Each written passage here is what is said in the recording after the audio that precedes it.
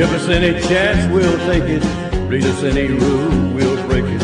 We're gonna make our dreams come true. Welcome to Nerds United, podcast about 8 seasons in a row. I'm Mr. Fernandez, and I am Chris Jaiwarna. Hello.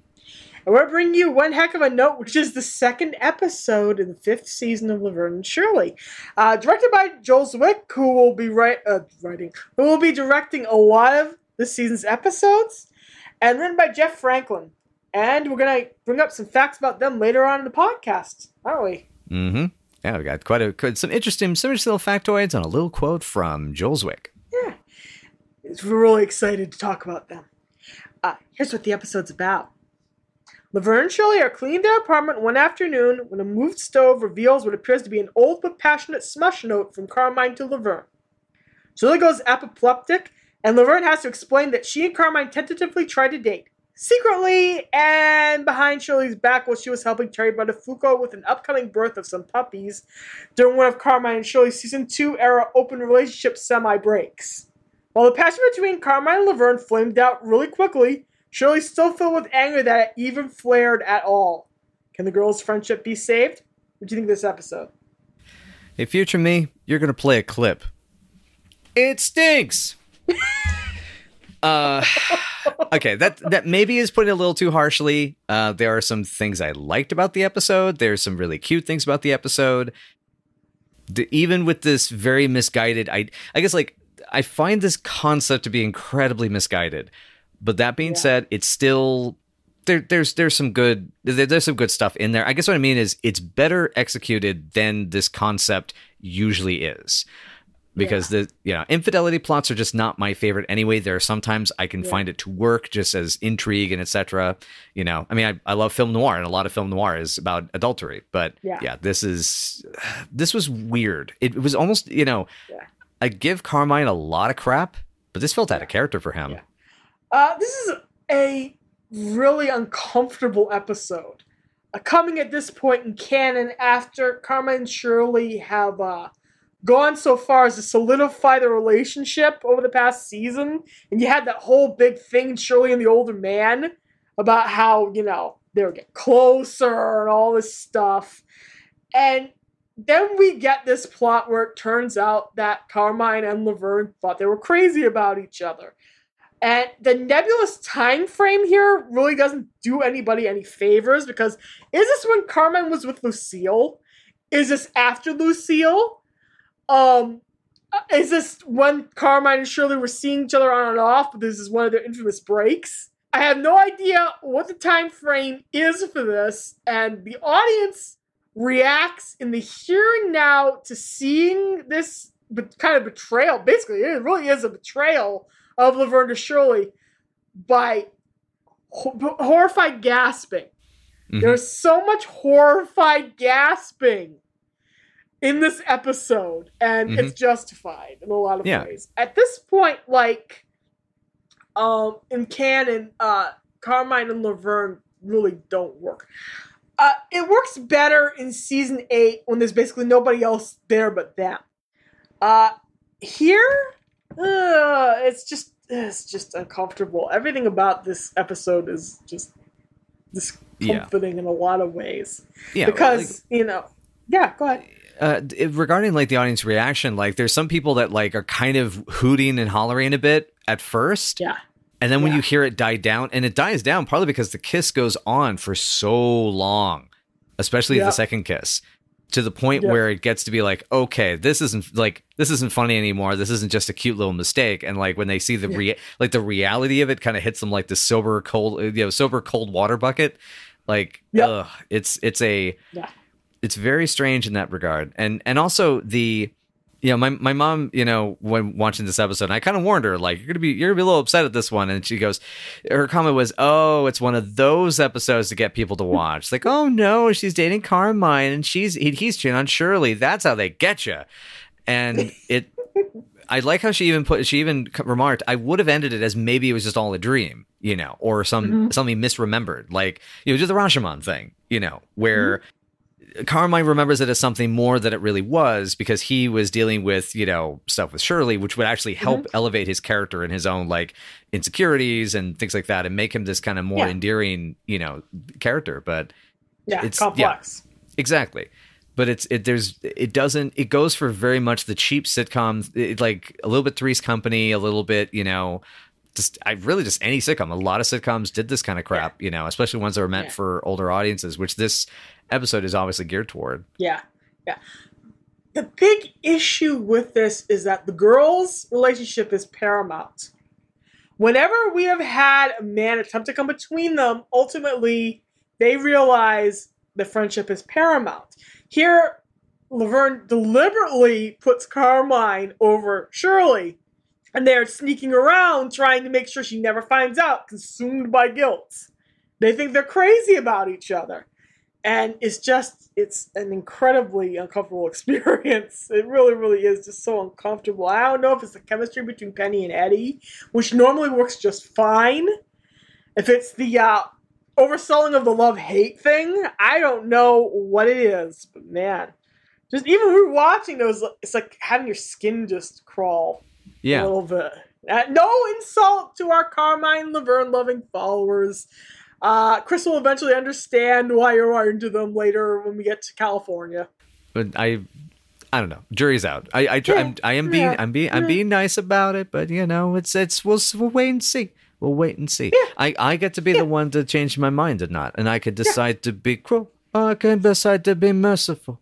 Anyway, but as you're also pointing out, the chemistry is part of it. I was kind of boggled by how Eddie here also sort of shows an interesting flaw in Carmine in the way that he physically is portrayed, and it feels very direct. This is also kind of intentional, which I wonder if this is one reason why they really didn't want to. It's not maybe the reason why, but it's an example of how they didn't want to pull the trigger on Carmine and Shirley. This is the item that's going to be forever, and they wanted to create this will they, won't they, back and forth, push pull, as you really well put it. He's not passionate with the way he kisses women. He is pervy about women. He's attracted to women. But you notice that, like, with his encounters with Shirley, and I wonder if this is why, like, in the case of, like, Date with Eraserhead, I kind of, like, could relate to his situation, and also feel like you're an asshole for going out, with other girls about it, he lets Shirley lead. Yeah. And I don't think that's a bad thing. This is, all relationships are kind of different. And sometimes they're even in states of flux, like ours is kind of back and forth. Sometimes I lead, sometimes you lead. It's a partnership. Yeah, exactly. And it feels like with Eddie, the way that Carmine is portrayed, the way he's playing Carmine, which is partly writers, partly directors, and partly him, the chemistry with Laverne has no passion to me. And it also kind of made me realize how hollow some of the passion is, even with Cindy, with Shirley. And where that's interesting, because like he's very physically attractive and he's very physically fit, so there is something kind of exciting about like when here's what my point is.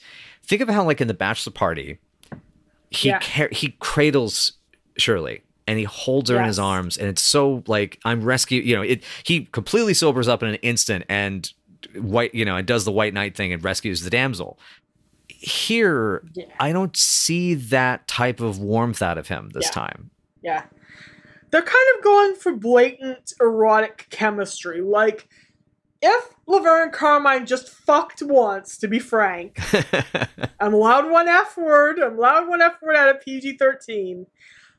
If they screwed just one time and got this out of their systems, everything would be fine. But they don't. So, because as a couple, when they try to do actual coupley things, that's just not the two of them palling around, they immediately dissolve into childish bickering. And you can compare the childish bickering the two of them have in a dating situation to the childish bickering Laverne and Lenny have, to bring that up for a reason. For obvious reasons. Obvious reasons. No, I'm kidding. Okay. But you can compare the two different kinds of chemistry here and look at it and see that with other guys, Laverne can have this like childish, like brawling, beery chemistry with them, and yet the tenderness and the camaraderie is still there. With Carmine, it reads as if she just wants to have hate sex with him and then, discard him, almost. Mm-hmm. Again, apologize to our shipping friends. But this is how it reads in this specific episode to me. It's like, you don't get a sense that there is something binding there, something interesting, something that kind of pops, that might make them look at each other and see something different in each other. If that makes any sense. Yeah, and exactly. And it makes a lot of sense because you basically have, I think what furthers that is, from one of my notes, is the way Shirley in the situation is made into the bumbling fool, not seeing the affair that's possibly coming. Yeah.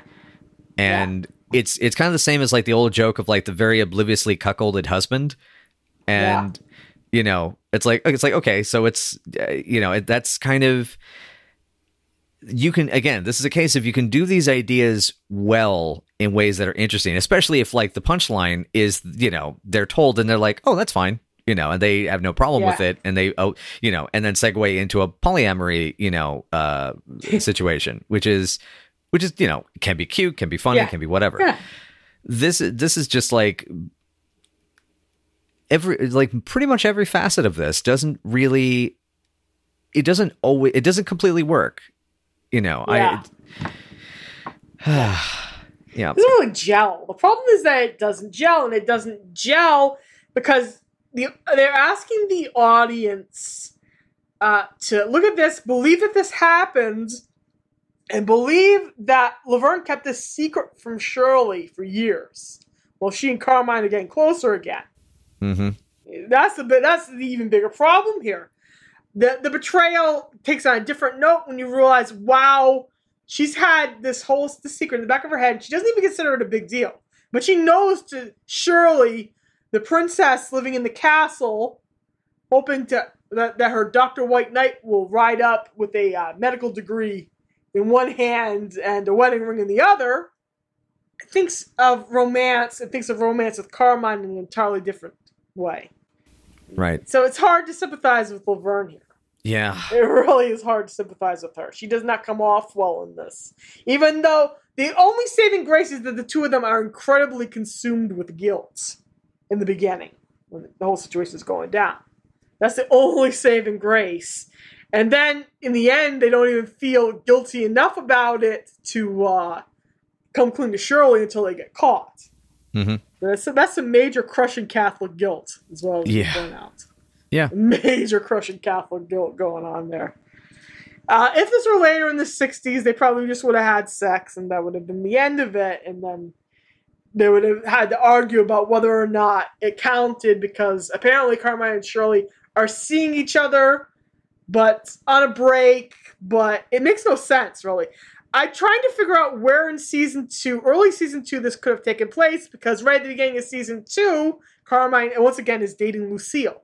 So it doesn't make any reverse canonical sense at all. Right. And if you really think about the episode. Furthermore, as we discussed through season 1, he dumps her in dating slump. Like, they date, but they are not steady at that point anymore. And, so that means both of them are free to, seek greener pastures elsewhere. And that's when you're on that separation period, the rules kind of work differently. And if that's part of the framing of, again, this is the weird element. This seems to kind of come up, right? With whenever we discuss these episodes that are very, what's the word I'm looking for? Controversial? Crappy. There you go. Well, I guess what I mean is like the ones that have these sort of kind of there's room here to see growth. Yeah. There is room to see these characters have real moments.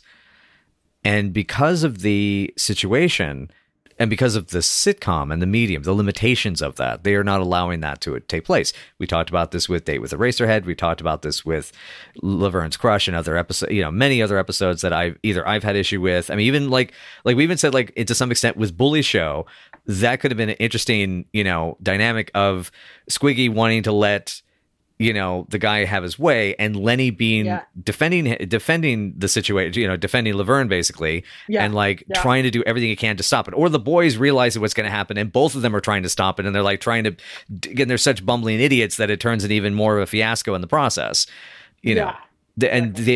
So there's ideas because what that says about them is like about limits, or in this case, what it says is Shirley having to confront, as you're saying, she has this dream of something, and then there's a reality of something else. And what this sort of says, the fact that she gets so mad, Shirley is having to confront how important Carmine really is to her. Yeah, exactly. And you keep hoping this is going to lead somewhere, and then, the show's problem is that it needs to lead somewhere. All of these feelings need to lead somewhere. They need to get exclusive, or they need to break up permanently at some point. And the show just yo-yos and yo-yos and yo-yos it up and down. It's just Yep. Goodness. But yeah, so does that kind of cover our initial thoughts? Yeah. Yes. Yeah, we're trying to experiment a little bit with structure a bit here, ladies and gents, and other persons of, I don't know. We probably have squid people that watch the show now, right? We're beaming this out into space. Yes, possibly indeed. To any cephalopod, creatures, first of all, bow down before the almighty Cthulhu who sleeps eternally. And second of all, thank you for listening to the show. We really appreciate it. Please leave us comments and subscribe. Anyway, so one of the things that I also find interesting about the background of this episode, and this gets us to kind of details on writer, director, and any actors for this week. This episode was written by Jeff Franklin, and Jeff Franklin, as we've discussed before, is the Full House guy. He wrote many episodes of the show. It's the second of 13 episodes for the show, so he has 11 more to go. He also was a producer on this part of the series and kept up until about early season 7 was when he left. This is the interesting thing I did not realize about Jeff Franklin. In 2019, the Hollywood Reporter revealed details of a probe by Warner Brothers that Franklin had accusations of sexual harassment in the workplace. Oh, dear. From the wiki, I'm going to mention. So just a couple of quick content warning for anybody that we are going to discuss this, because I want to discuss this a bit in detail because it's kind of it's a little telling. Apparently, staffers on Fuller House commented that Frank would talk about orgies he had over the weekend and claimed that Franklin had his assistant request that all the writers come to his mansion and were reminded multiple times to bring their bikinis. Oh, dear. He would also complain about having to hire directors who were women, also persons of color, expressing preference for male writers, apologizing to his staff for not dating Jewish women, and describing female directors as all the same and making sexualized comments. Ooh. Oh my, oh dear, oh no. Oh no. So as much as we also and so this is the interesting thing about this is that despite him being ousted from Fuller House for these allegations of misconduct and apparently just toxic workplace environment in general, he still is credited as producer on that show because it's continuing to keep going without him. So it's a weird thing. But it's like when I put that into context, it was like, okay, this makes a little bit of sense that this guy would be the one who lands the writing credit for an episode like this, because it's trying to play these elements off as a laugh, and especially for people of today's sensibilities, that ain't funny. Yeah. So it is messy. That is messy and ugly in a way. Yeah, you can see that it all connects back into everything else. And awful. Yep. Awful, terrible. Now, thankfully, on the flip side, the director of this week's episode is Joel Zwick, who has had no allegations as far as we know against him, and has been pretty cool dude. If I recall, actually, even though I have a quote here that it's a little insensitive ableist origin ableist or original phrasing the way he put this. But he talks about, we discussed in the prior episode to this about Shotgun Wedding and the big major collaboration that Zwick made the jump from acting to directing sitcoms. It's quoted as saying, he, in this article that we'll link in the description below from Bingen Blog, he ended up getting his first TV directing gig by telling the head lady of ongoing production at Paramount, "Listen, I've never directed a situation comedy in my life, but I've been watching, in my estimation, a monkey can direct sitcoms. I can talk to actors and I can talk to writers. You got to give me a shot." There was a word that I blipped out of there. Don't use the R word, kids. But definitely this is, it's a cool example, though, at least of Joel's like, I can do it. It's simple, right? I can talk to actors. I can talk to writers. You got to give me a shot. And it's led to a rather incredibly prolific career that is currently still going, actually. Yeah. But I wonder, to an extent, just given like how, because this is what I'm trying to get at. I wonder to what extent Joel looked at this script himself and was like, communicated it the best he could, but like either added those touches, as we're saying, that made things awkward, like it doesn't really work, so it kind of telegraphs the twist at the end, or I don't know. I'm curious. Do you have any thoughts about that? I don't know if he looked at that and just like, oh gee, I can see this and I'll try to get around it, but I don't know. Once again, you have to look at the writer's room culture for the show. You look at the writer's room culture for the show, you'll look at the basic on-set culture of the show, period, and you go, oh yeah, that's how things like that, like something the cracks ended up on screen, really. Yeah. Yeah. But, like, go ahead, sorry, go ahead. No, was I making sense? I was going to ask if I was making sense, because I was trying to it's together. Yeah. It connects, because it's good. There, people just, I don't know, people are weird. We're zonked out there, ladies and germs, boils and ghouls. We're everybody's just a little bit zonked, but I have energy. I'm alive, damn it. Alive. Unlike the relationship on display in this episode. Yes, everybody's romantic relationship is dead except for Shirley and Carmine's, which I guess continues to thrive in its unwholesome way as we go along. I love that phrasing of that.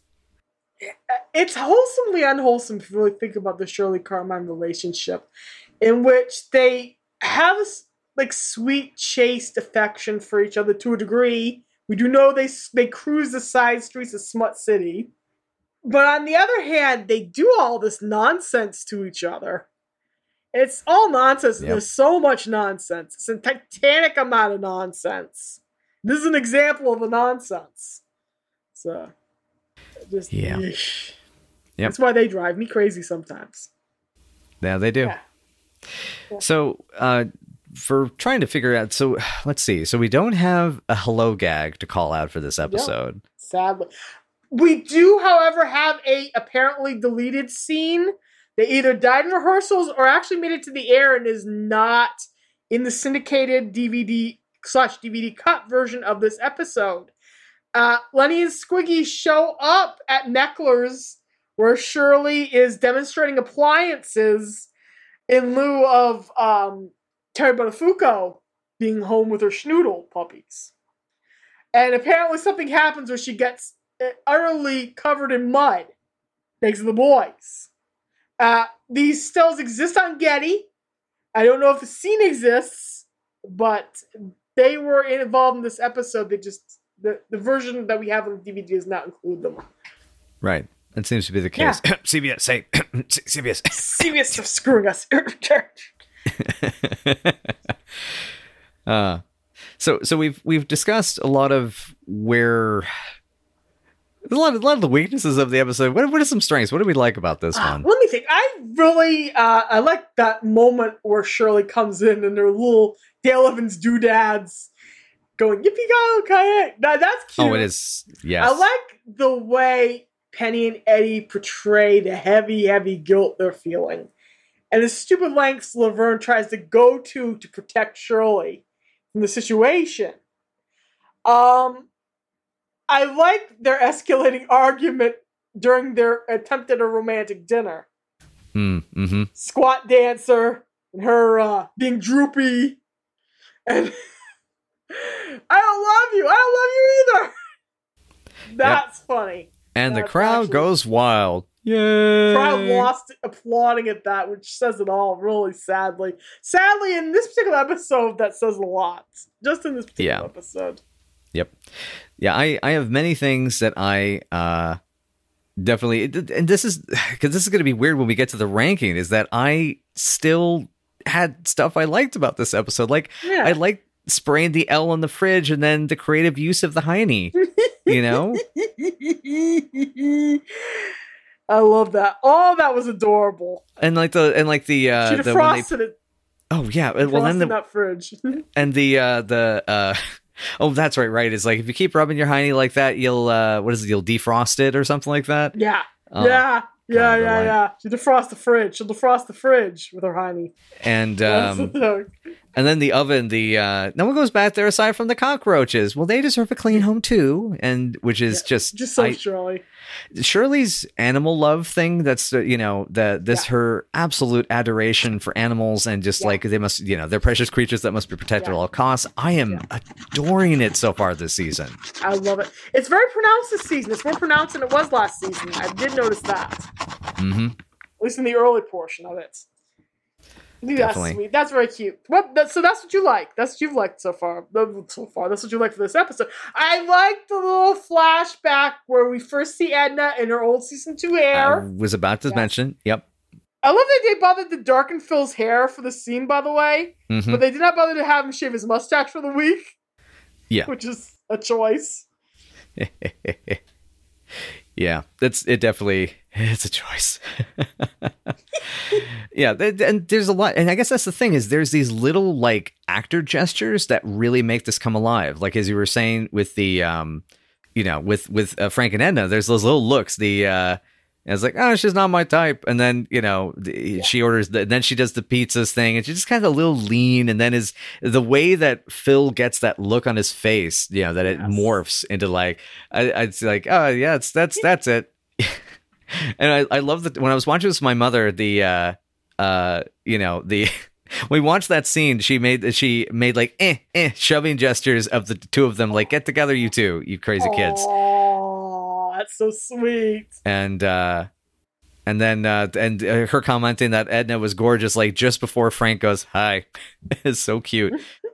It really shows. Also, I think Betty and Phil just had incredible chemistry that I don't think we talk about enough, to be honest. We brought it up in Making Up and Breaking Up, but God, they're so cute together. They really are. They really are adorable. I loved when she looked at him and the line is, "I'm a sucker for big mustaches." That's adorable. I mean, come on. That's cute. Yep. It's cute as all heck. And that's apparently just after Edna took over the building, which we don't get to see actually happen on screen in season 2. But yes. Oh, really? No, it doesn't actually. She just happens to show up in the apartment one day, if I remember correctly. That's what happens in the episode.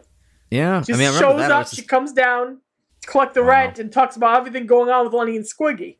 Gosh. Sitcoms. I mean, I remember that as if that was only a year ago. And when this episode comes out, it's going to be 2 years ago. Yeah, so close. We're getting there. Okay, so I have a question, though, when we're talking about strengths and weaknesses. So yes, this is the hate sex episode instead of Shirley and Squiggy. I feel denied, and I do possibly want a refund. What about you? On the negative side, God, this episode makes both Carmine and Laverne look terrible. Mm-hmm. And not even in a way that's properly redeemed, because Carmine's like, oh, I don't remember any of this. None of this happened to me. There was a note. I don't remember thinking I was crazy about this woman and wanting to dip my elbow in her spaghetti, so to speak, to use a phrase. I mean, it's insulting. Was it his elbow, or was it his hand? It was Laverne's hand. It was Laverne's whole hand in the pasta. That's right. And that was treated as a moment of flirtation. Yeah. And then he sucks the fingers in the most. Yeah. That should be sexy, and it's not. Yeah, and her fingers are in his mouth, and yeah. For some reason, I couldn't stop thinking of like her hands being sweaty and germ filled, like from cooking over a hot stove. It's like And it's weird. Like you know what? Okay, that's gonna get into TMI territory. Moving on. Let's just go into the M territory. Let's shuss right into the M territory. I was going to say that it's hard to know how reasonable Shirley's reaction is without knowing what the exact time frame of this episode takes place in. If it's taking place around Drive, She Said, or around the first couple episodes of season 2, which is right around when Edna is introduced, then she really doesn't have any reason to be mad at him because he's dating Lucille. Lucille should be mad at Laverne. Mm-hmm. Like, well, yeah, I know it's just a gigolo relationship there, but still. Yeah, sorry, go ahead. I apologize. I was literally just going to say, but that would give Lucille agency, and this is Laverne and Shirley. We can't do that. It's horrible. I am joking, by the way. I mean, as much as I didn't like the character of Lucille, at the same time, she deserved better. Yeah, she could have been written with more thought. There needed to be more thought applied here, and instead, she's just like the easy, horny, divorcee, rich chick type, and it's just yeah. But yeah, there's so much about this that doesn't work because we cannot get solid grounding. Carmine and Shirley are so on and off that it's hard to know how committed they are when we go from episode to episode. Their commitment level keeps changing so Shirley can go out on dates with other guys. And I understand why they want Shirley to go out on dates with other guys. It's hard to know how invested we're supposed to be in Carmine and Shirley's relationship. Like, the audience is horrified for a reason, though. They are invested in the relationship. They're invested. Mm-hmm. Other people I know are invested, but the show desperately needed consistency. It needed consistency especially when it came to this relationship. They should have just been building toward an eventual marriage, which would have helped by the time we get deeper into the show. They should have just pulled the trigger. It feels like this episode, because I give Carmine a lot of crap, and it's become a bit of a joke, and when we do like face reveals, we'll probably eventually do a meme of say the thing, Bart, but this really just feels like an episode that the writers let him down. It doesn't feel like Carmine's a jerk. It's really just that they had an opportunity, because I would have even been more on board with this premise if Laverne was crazy about Carmine and Carmine was not crazy about her, and he wrote the note just to kind of like help her feel better and be kind of sympathetic or pitying at least, which is not okay in its own right either, but at the because it would have been him leading her on, but at the same time that's also very Carmine. That he would be the kind of, dumbass that, he means well and kind of makes a mistake, which he does often with Shirley even. Think of the log, think of the electric log thing. He's trying to get the nice romantic campfire, and it's the most boring thing, but he was trying, it's. Yes. Yeah. And so it fails. Exactly. So it fails him. It fails Laverne. It fails. It just, it's Yeah, it's the writing. It is the writing, the incredibly inconsistent writing. Yep. That is the problem. I was even trying to look up if, Jeff Franklin had written like other episodes we weren't, fond of. And like, I actually looked up his credits and it was like, oh no, these were actually ones that were good. I'm actually gonna have to re-look them up again. Future me might have to edit this. There were a lot of good Lenny and Squiggy episodes he wrote. And I don't know how much of that is David and Michael punching up dialogue, but there were a lot of good Lenny and Squiggy episodes. He wrote Jeff Franklin also wrote Fire Show, which is another it's another one of the two girls fighting. So he did the bigger episodes, because he also did You've Pushed Me Too Far, which I know enough about to know where that's going. It's exciting. I love that episode. I cannot wait to show you that episode. We'll be watching it soon, very soon. Okay, as a matter of fact. Good. You're gonna like it, I hope. Knock wood. So but anyway, I feel like there's other stuff I wanted to bring up. I mean, there's a lot of like as I mentioned, like facial gestures I love. There's a great the moment when there's squealy Shirley on the attack, and I felt there was like this very pulp art open mouth scream when she's being pinned down by Laverne. I mean, it's like those. Because that's the weird thing. I mean, we're gonna get to the rankings, and as much as I'm still trying to figure out a number. because there's those little things that are kind of cool, that are kind of cute, that are kind of good. Just that work for me. I want to specifically mention some nice wardrobe things here. Yes. I love Laverne's pink Angora sweater. Oh, yeah. It's so nice. I love that pink Angora sweater. I love Shirley's dress. When she comes in the pizza boat, there's a lot of really nice Shirley wardrobe pieces in this episode. When she goes back from her date with Carmine, she's wearing a really lovely outfit as well. Mm-hmm. I really, really like that. Everybody looks really nice in this specific episode. Yeah, exactly. Like the makeup, hair, and wardrobe were really on top of things this week. Yeah. Laverne's dress. Oh, I was just going to quickly say, Laverne's dress during the dinner, that is one of my favorite dresses she's worn on the show, to be honest. It's a cute dress. It's going to surface in a much sadder capacity by the end of the season.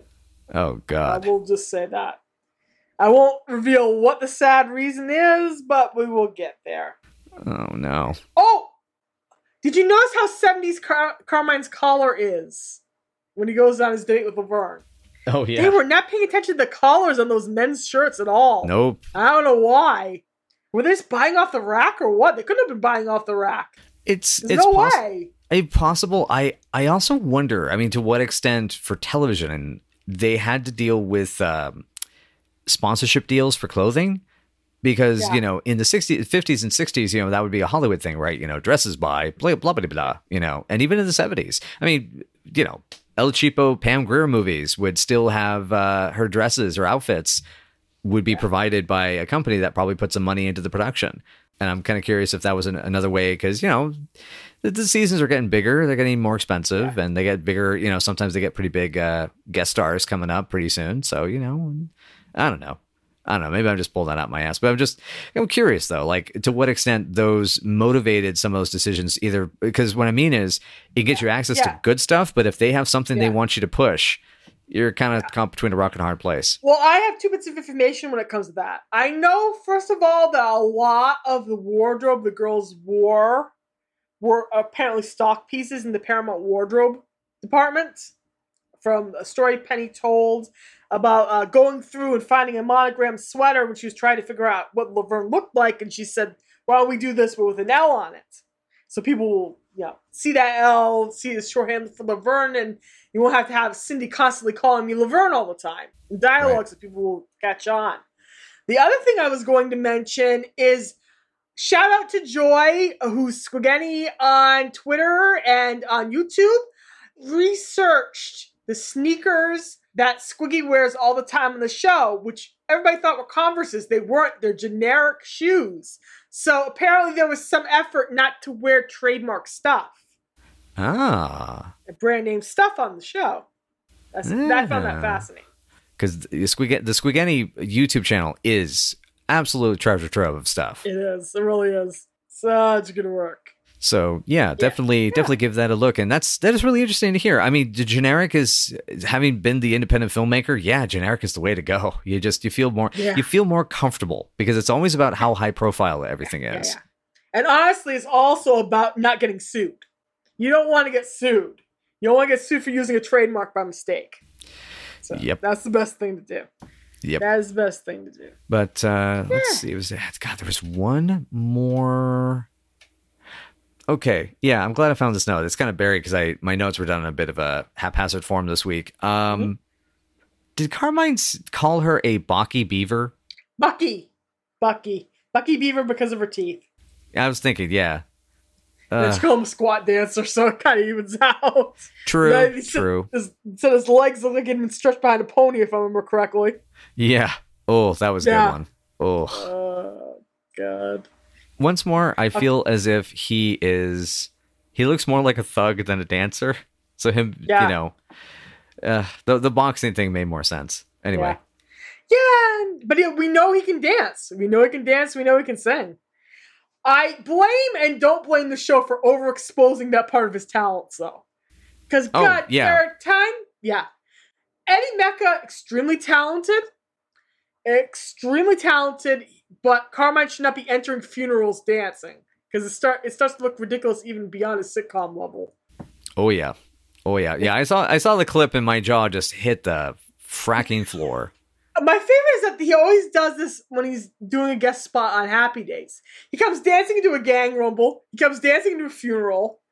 On Blansky's Beauties, they literally had him as a completely different character, but as Carmine's cousin, Joey DeLuca, turning backflips during a custody case. Was it when the custody case was won? It was when he was supposed to go up to testify. It's just not a good look. I'm actually glad my microphone is in the way of me hitting my forehead on the desk right now.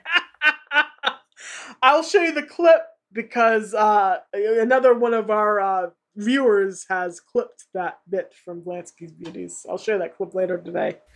But yeah, that keeps happening. That happens over and over again.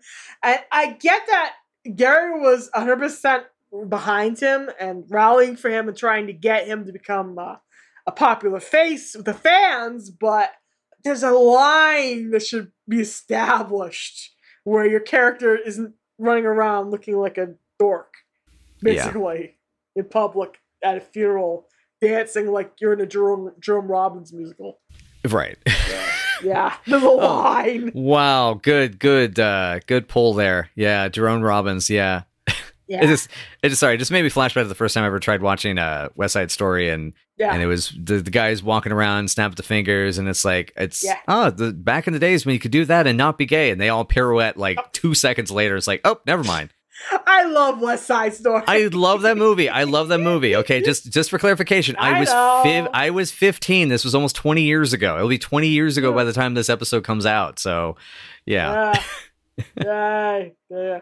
We all have our changing opinions. Yeah, no, I adore them. I got to see a 70mm print of that thing. It was incredible. Oh God! But I envy you so much. Oh my God, I love that movie. Yeah, that's one of my bonding movies with my father. We both love that movie.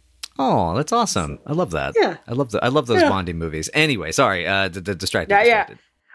I was going to mention the speech Laverne gives Carmine about how sometimes when you're close to your friends, you get confused sexually and thinking that you have chemistry or something. That's kind of worse than the speech she gives Lenny about friends being forever and Lenny's crush, isn't it? Yeah. It's like, Jesus. In this episode, they're kind of merciless about squashing the ship. It's like super merciless. And this is after seasons of her feeling Carmine up and being sexually attracted. But here they say, well, the sexual attraction is only because they're confusing their anger and their friendship with lust. And then it ends with her insulting him on the phone. You guys don't even get that. I don't think she's good enough for him uplift. So it's kind of bad. Yeah. It's mean almost in a way after all that rigmarole.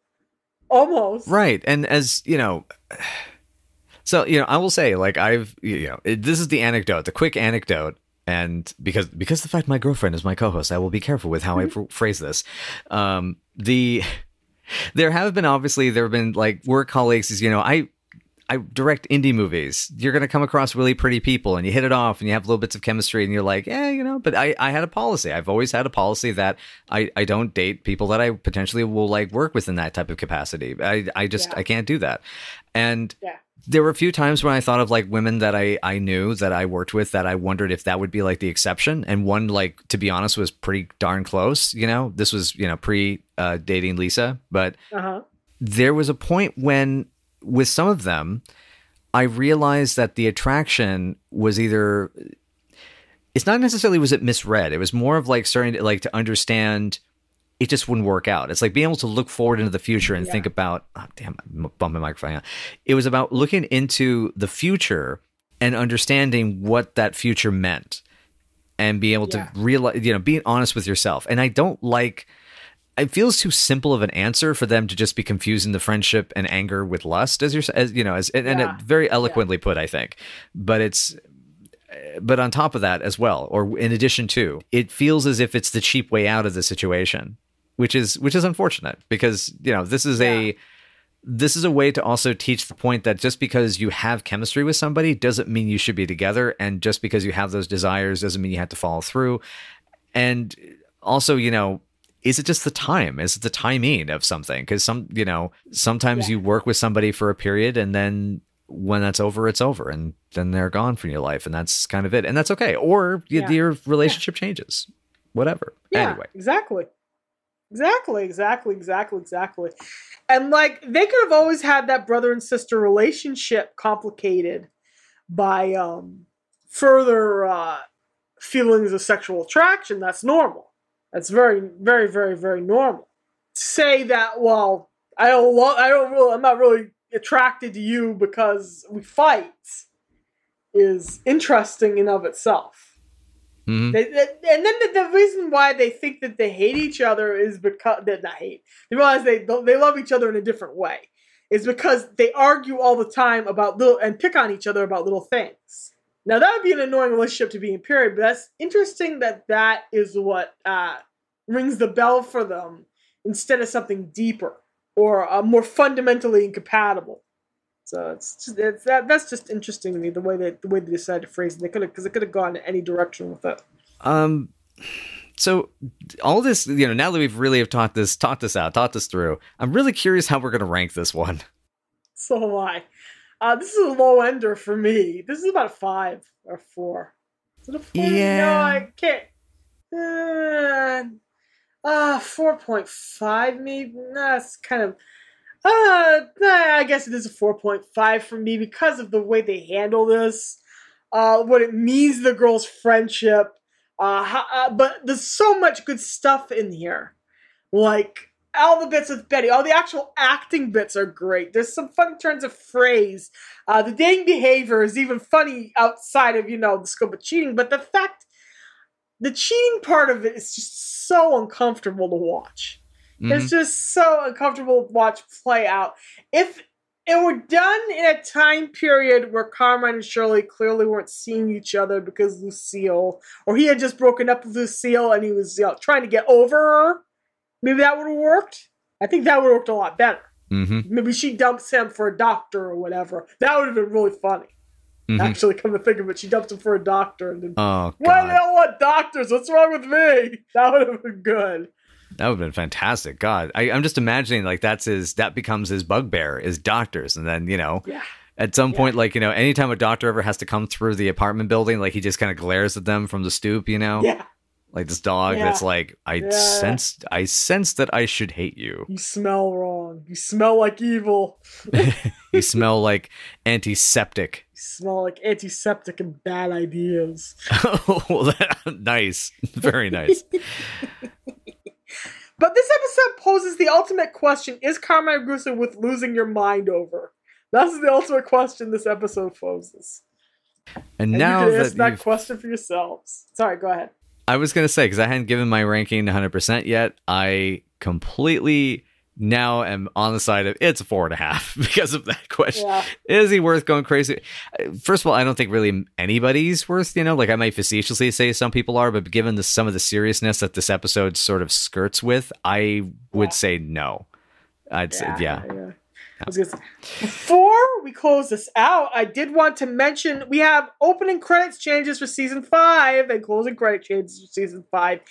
Even though the show, is going to move coasts next season. So this is kind of a waste of time and money. But we get a new closet and opening door sequence with the girls. They refilmed Laverne losing control of all those mugs of beers. And the pizza sequence with Frank and Edna. And there's a new insert scene of Edna and Carmine dancing while Frank watches them.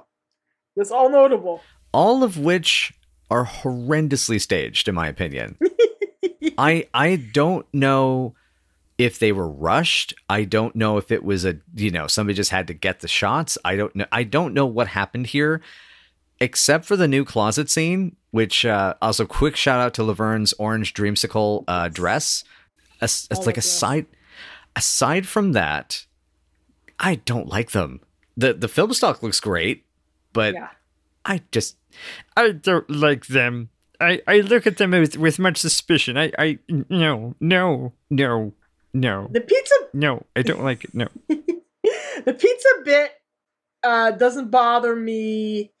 I don't mind the door sequence at all. What bugs me is the blocking on the Edna and Carmine shot because it doesn't put enough emphasis on Frank. Frank's just kind of there. And why the heck is he just sitting there watching them dance? What the heck's going on? Yeah. See, what if what if Carmine was choreographing them dancing together? He was giving them a lesson. See, that's cute. That's sweet. And it engages all three of the it brings all the characters together. I also found it so weird how empty and dark the place looks. Like, it really feels like a weird pickup shot or like a camera test or something. Yeah. No way, yeah. Yeah, it kind of does. Yeah. And the end credits, Phil and Eddie share an end title slate. Betty shares one, gets one all of her own, and Michael and David get an updated one. Nice. And that's all new. It's the first time the three of them get billing, and it's an updated one for David and Michael get billed in between Betty and Phil and Eddie. So they move them a little pack. We'll see when season 6 rolls around how that will change. Season 6, season 7 will bring some changes. Interesting. Yeah. Cool. But I guess we're now... go ahead. Not a necessary episode, but there's some fun jokes. There's some okay jokes. It's not the offensive horror that for us that is like, Bully Show, Date with Eraserhead, those sort of kind of episodes that just, ugh. But, or Shirley and the Other Man was another one for me that so much of that one doesn't work. Ugh. So it's like I won't turn it off if it's on, but I don't want to I'll probably skip this on rewatches would be my thinking. Yeah. Anyway, so for folks out there listening, we actually took a bit of a break for recording. So this is our first recording session in about 4 months, actually, like proper recording session for this. And so we just wanted to let you folks kind of a little quick reminder, we're changing the format up a little bit. And I've actually probably decided if we like it by the time this episode has come up. But if hopefully it is working for you, and we will be seeing how things go in the future. But I think that does that cover it for today? Yeah, I think it does. Nice. All right. Well, thank you everybody so much for joining us. If you would like to know more, please join us at Night After Night PC on Twitter or Night After Night Pod on Facebook, Tumblr, WordPress, and Patreon. Which, speaking of, as of this recording in April of 2021, we have 2 patrons at the moment, and we would like to give them a very special, lovely shout out that is actually recorded in the episode and is not a loop that we had to mad dash to put into the episode. Yes, that is a little hot. That isn't how the sauce is made sort of thing, but whatever. We're just going to go with it. Yes. Shout out to y'all. Yeah, but we love you so much. We are so appreciative, and any sort of support is just incredibly appreciated. And we just it's our opinions and our dumb little opinions and the work we put into this and all that it means the world to us. So thank you. Yep. And go for it. I was going to move us into the next segment. You probably have more to say. Yeah. I didn't have anything else. I was going to mention that joke about Laverne saying that her dads were bigger. She could probably fit into the dues, but her dads were bigger. That's what I actually thought of as you were going through that, and that's popped in my head that I wanted to reference that. That made me laugh. That joke.